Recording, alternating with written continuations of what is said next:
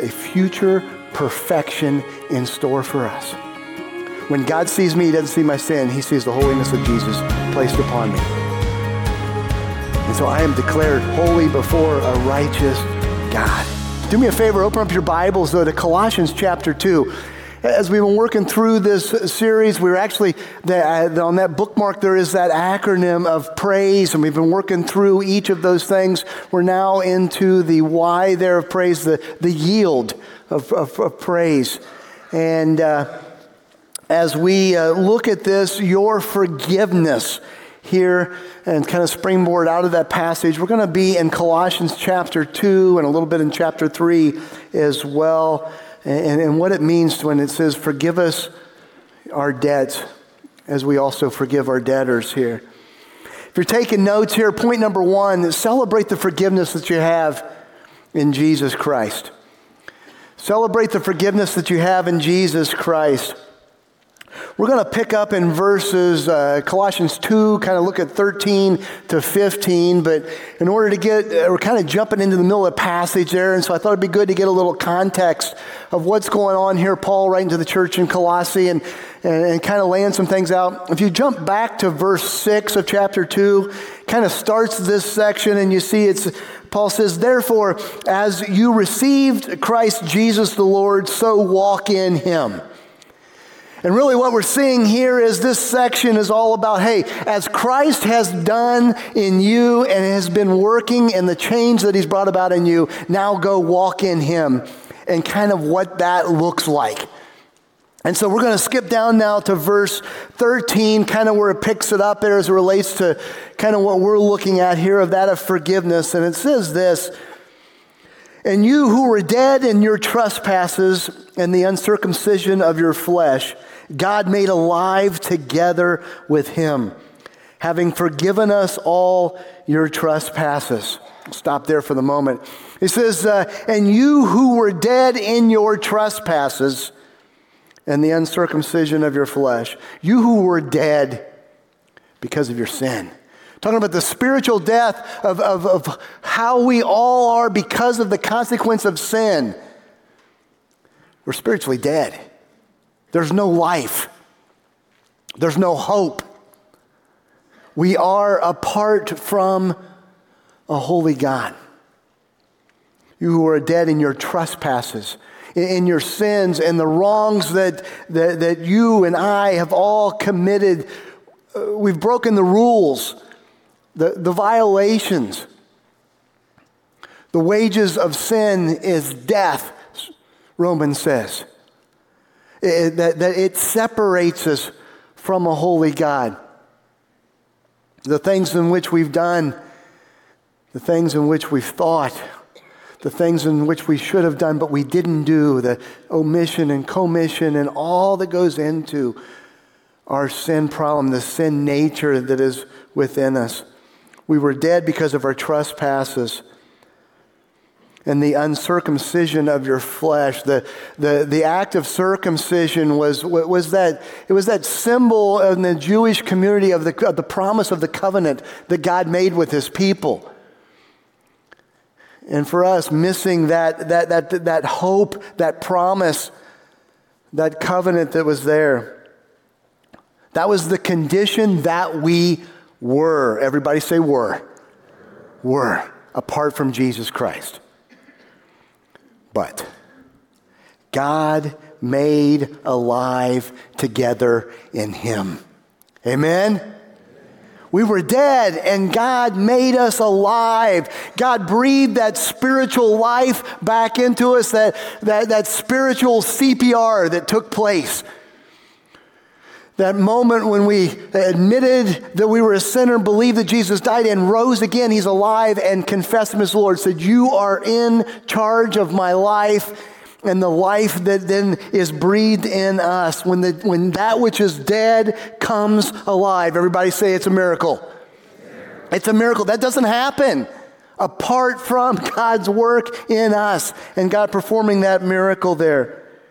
God has made alive. In the verse before, that same word where it talks about he raised to life in Christ, it's that idea of energizing.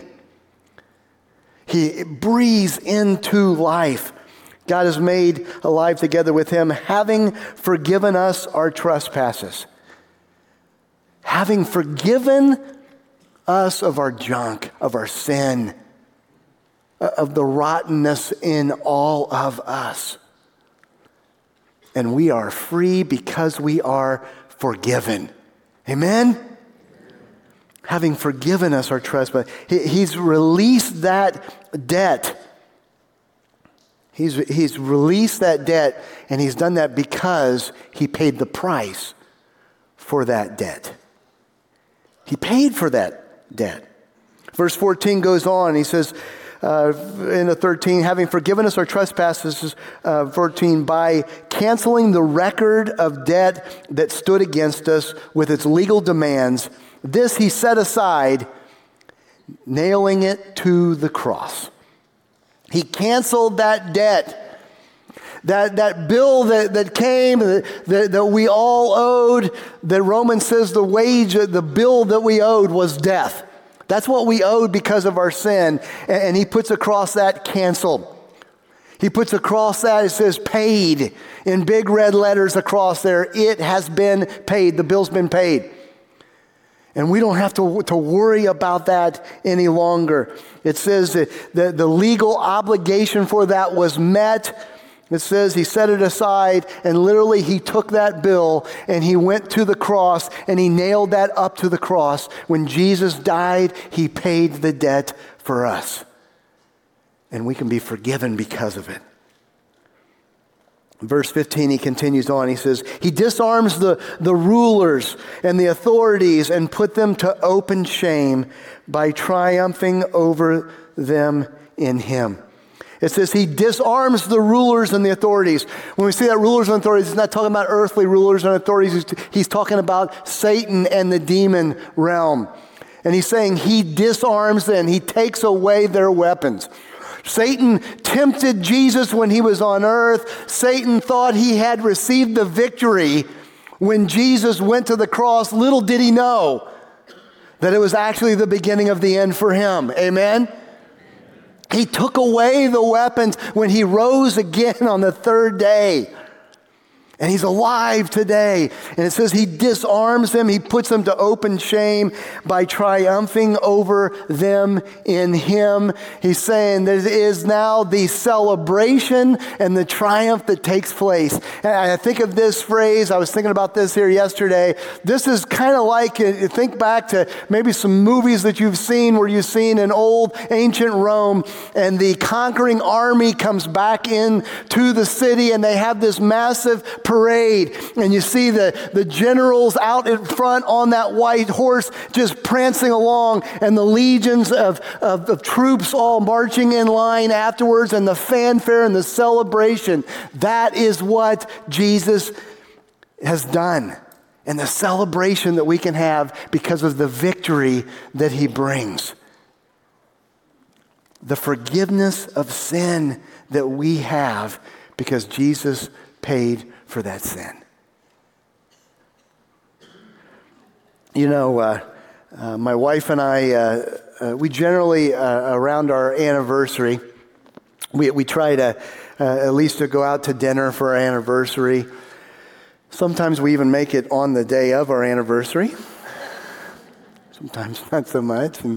But a couple of years ago, we were having dinner. It actually was the night of our anniversary, and I'm pretty sure it was like right coming through all the COVID stuff and that, so things had just opened back up, and we were supposed to actually, we were going to take a trip for our anniversary, and we were going to go to Ireland, and then an Israel trip was planned, so we switched it and said we were going to go to Israel. And then COVID happened, the world shut down. And so we went to dinner and went out and bought a carpet cleaner for our anniversary. Come a long ways. But we were sitting at dinner, and it was a nicer restaurant kind of in this area, and not a cheap meal by any means. And one of the things we like to do a lot of times is we're kind of talking, and is just we'll give my phone to the waitress, and she'll snap a picture of us, and we kind of mark the event there. And so, we'd been talking to the waitress. Sure, she took a picture of us, and And we just had a good evening. It was a nice time. And got done, and we were done with our meal and kind of done talking. Kind of had everything else to go on to, and the bill didn't come. And we're still kind of waiting. And finally, I was able to kind of flag the waitress and said, hey, we're ready. If we could have our bill, that'd be great. And she said, no, it's okay. It's been taken care of. You know, the first thing you do is kind of looking around, and, you know, the seats, it's a nice restaurant, so you're sitting on top of each other. You know, it's all around, and you're like, oh, okay. Well, I said, well, I mean, at least let me get the tip then at least. No, it's all been taken care of. They took care of that. Happy anniversary. And we thought, my goodness. And we were like looking around. We knew nobody that we recognized in the restaurant. We're like, did you see? No, I didn't know. I have no idea, even to this day, who paid for meal. It was kind of a cool gesture, and it was super, super nice. We were so appreciative of that. We had eaten a meal. We owed the debt of that meal, and someone else paid that debt. Does that sound familiar? It's exactly what Jesus said. Only it's nice when you get a nice meal. How much more the debt of our sin and the guarantee of an eternity with God in heaven. That's what he's done for us. He paid a debt we could never pay on our own. So let me ask you this. Do you know that forgiveness?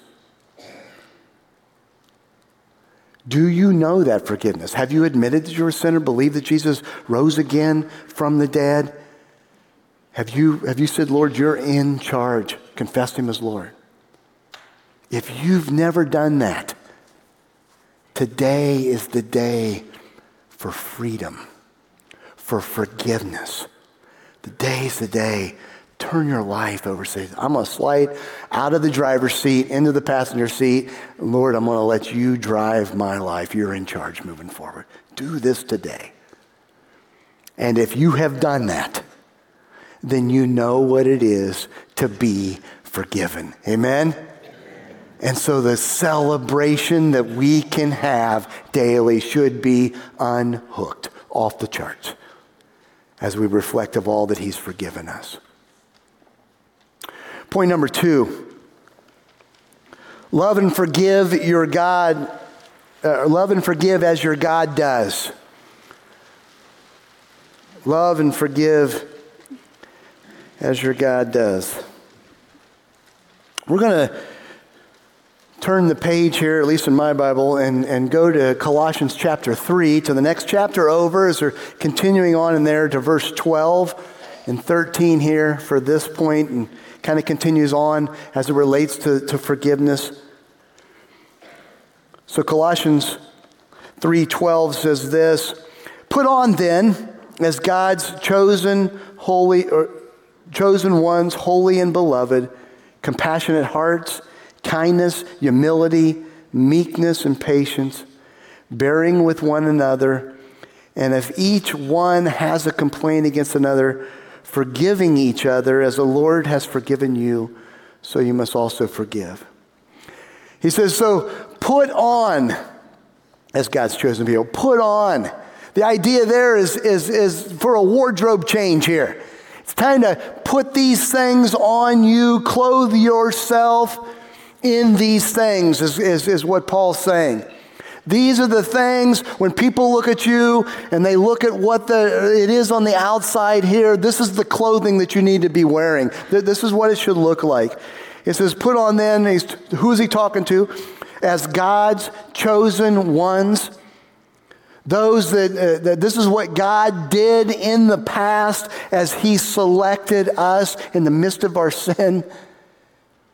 And that's God's choosing of us in the past. And so he's talking about the saved. Everybody say saved. Yeah, he's talking about believers. He said, God's chosen ones, holy and beloved. Holy. We were dead in our sin, but he made us alive. He's cleaning us up. And we have a future perfection in store for us. When God sees me, he doesn't see my sin. He sees the holiness of Jesus placed upon me. And so I am declared holy before a righteous God, even though he's still working with me to clean it up here on earth. Holy and beloved. Do you know how much your God loves you? How much he loves us. Willing to sacrifice, to die for us.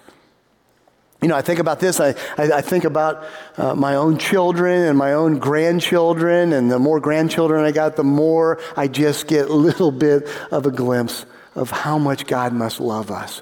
Me being a sinful, imperfect, selfish person, and if I love my family that much, how much more does God, our Creator, love us? Your God loves you. He cares for you. While we go through the ups and downs of life, while we go through the moments of pain and difficulties, it's purposeful. He's doing a work, and he's right there with us. Sometimes he takes us around the hardship, and many times he takes us through the hardship. But he says, I'm right here with you. And it's just for a season. And then you're going to spend eternity with me. And you're going to know what it's like to not have any more pain or suffering at all. God loves you. You chosen ones, holy and beloved, clothe yourself, put on these things, a compassionate heart to feel others' pain. It's kind of the idea there. Kindness, put on kindness, giving to others, giving of your time, your resources, your words. Graciousness there, the kindness takes place. And then he says, and put on humility. Humility is that lowly attitude before God. It says, Lord God, you are number one and I'm number two. You take preeminence. Humility. Meekness. Meekness is kind of in that lowly attitude towards others. Kind of the idea of willing to suffer so others don't have to.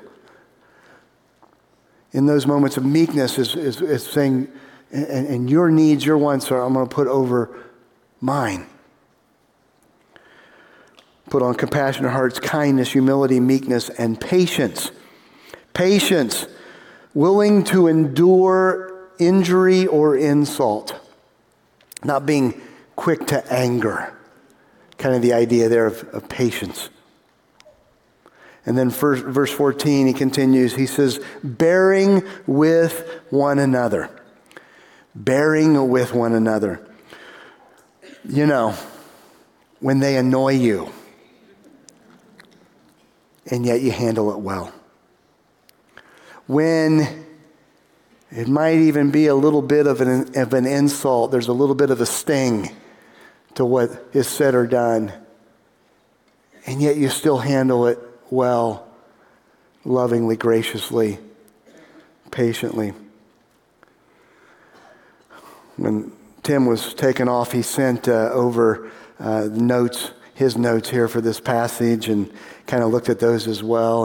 And one of the things, this is a direct quote out of his notes here for bearing with one another, enjoying their uniqueness. Now that's very gracious. Bearing with one another, enjoying their uniqueness. And if one has a complaint against another, forgiving each other.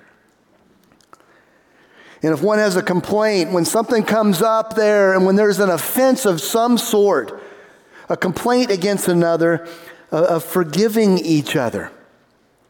If they sin against you, it's embracing an apology that's taking place, keeping a short list of who's on the outs against you, and who's done what to you. It's dealing with those things, accepting those apologies, offering those apologies. If you were the one that maybe committed the offense, it's refusing. So often it seems as if refusing to forgive And sometimes then it feels empowering, doesn't it? When you hang on to it, it feels like it's a way that you can still keep control over that. And yet, what it's actually doing is actually crippling us in the process. It's what that bitterness does within us. So how does forgiveness work? Well, forgiveness works like this. It starts when you are the offending person. When you're the offending person, it starts with an apology. What does an apology look like? An apology looks like this. Number one, it looks like, I'm sorry for blank. Fill it in. What it is that you have done. I'm sorry for blank and how it hurt you. Now let me say this. When there's an offense, it's important that the offending party knows what it is that they've done to offend. Okay? It's okay to say, hey, this hurt. You said you did, and explaining that. They need to know they're not mind readers. So when someone says, oh, I'm sorry, are you upset about something? Oh, yes, I am. Well, what did I do? Oh, you know. Some of us are absolutely clueless at times, right? No, you got to share. What is it that I've done? And then the apology says, I'm sorry for, with some detail of what that was. And not only that, I like to add on, and how it hurt you. Because sometimes you look at that and you're like, what? What's the big deal? That's no big deal. It wouldn't have bothered me, but it did them. And it's acknowledging that it brought pain. It was hurtful to them. I'm sorry for blank and how it hurt you. And then number two, then it's asking the question, will you forgive me? Will you forgive me? And then it flips to the other side of this relationship here, and it says, so what does forgiveness look like? So forgiveness is, I will forgive you. I will take this, I will set it down, this offense that was done to me. I'm going to release it. Right? That's what Christ does with us. I'm going to set it down, and I'm not going to, number two, I'm not going to hold it against you or punish you. I'm not going to hold it against you or punish you. I'm sorry for what it was I did and how it hurt you. Will you forgive me? Yes, I will forgive you. I visualize sometimes, I'm setting it down. And when that bitterness starts to come up and I start to pick it back up, but nope, it's already been dealt with. I'm setting it down. I'm not going to hold against or punish. This passage says we are to forgive each other as the Lord has forgiven you, so you also must forgive.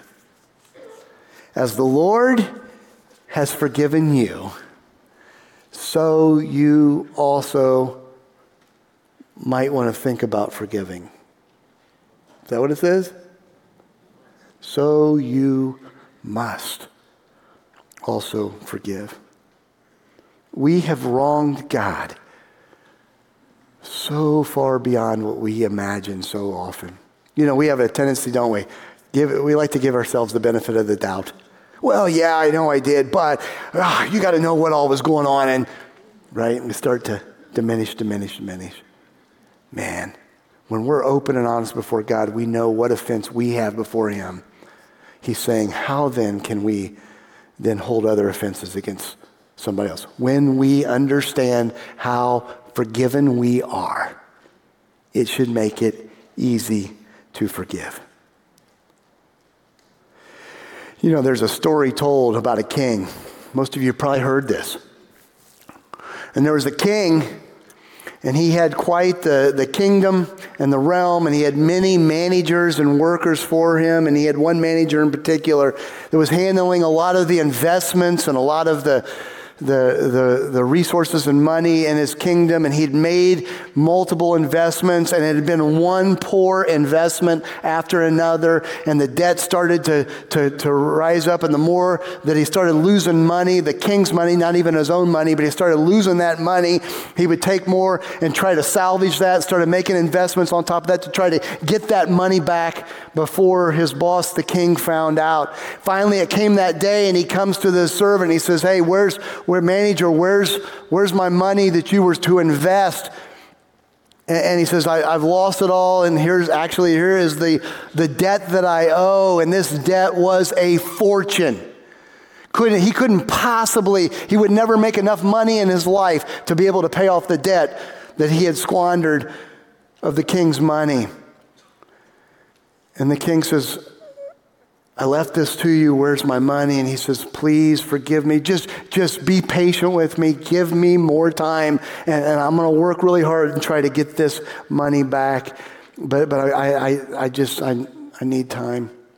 And the king says, "It's okay. You're forgiven." And he let him go, and he released him of that debt that he owed. Well, that guy leaves there, and he goes out, and he was a money guy and stuff, and he had a number of different rental properties, and he had one person that was renting from him, and he goes to them, and they were actually in the rears by 3 months. They were owed 3 months back rent, and he goes and he knocks on the door, and he says, "Hey, where's the rent money that you owe me for the last 3 months?" And the guy says, "Oh, I'm so sorry, I don't have the money." And he pushes the guy up against the door. He says, "Where's my money? I want my money now." And the guy says, "Please, just be patient with me. I'm going to work it off. I'm going to get you back your money." And he says, "It's too late." And he took the man and had him thrown in jail and says, "You're going to be in jail until this debt is paid."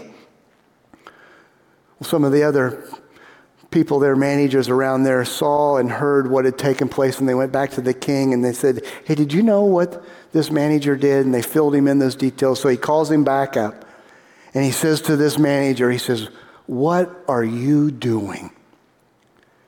I forgave you of this fortune that you owed me, and you couldn't even be patient and forgive this man of this debt over here.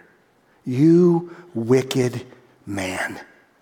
And he had him thrown into jail until he could pay off his debt, which he could not pay off. That's what Jesus says is what we do when we don't forgive others. It's straight from Matthew 18, the parable that Jesus told. And he says, look, if you've been forgiven, then it's time to be forgiving to others. Amen? So let me ask you this.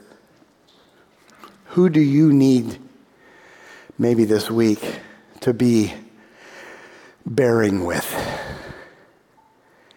Being a little more patient, extending some grace. Who is it in your life that this week you need to bear with? Let me ask you this. Who might you need to be forgiving this week?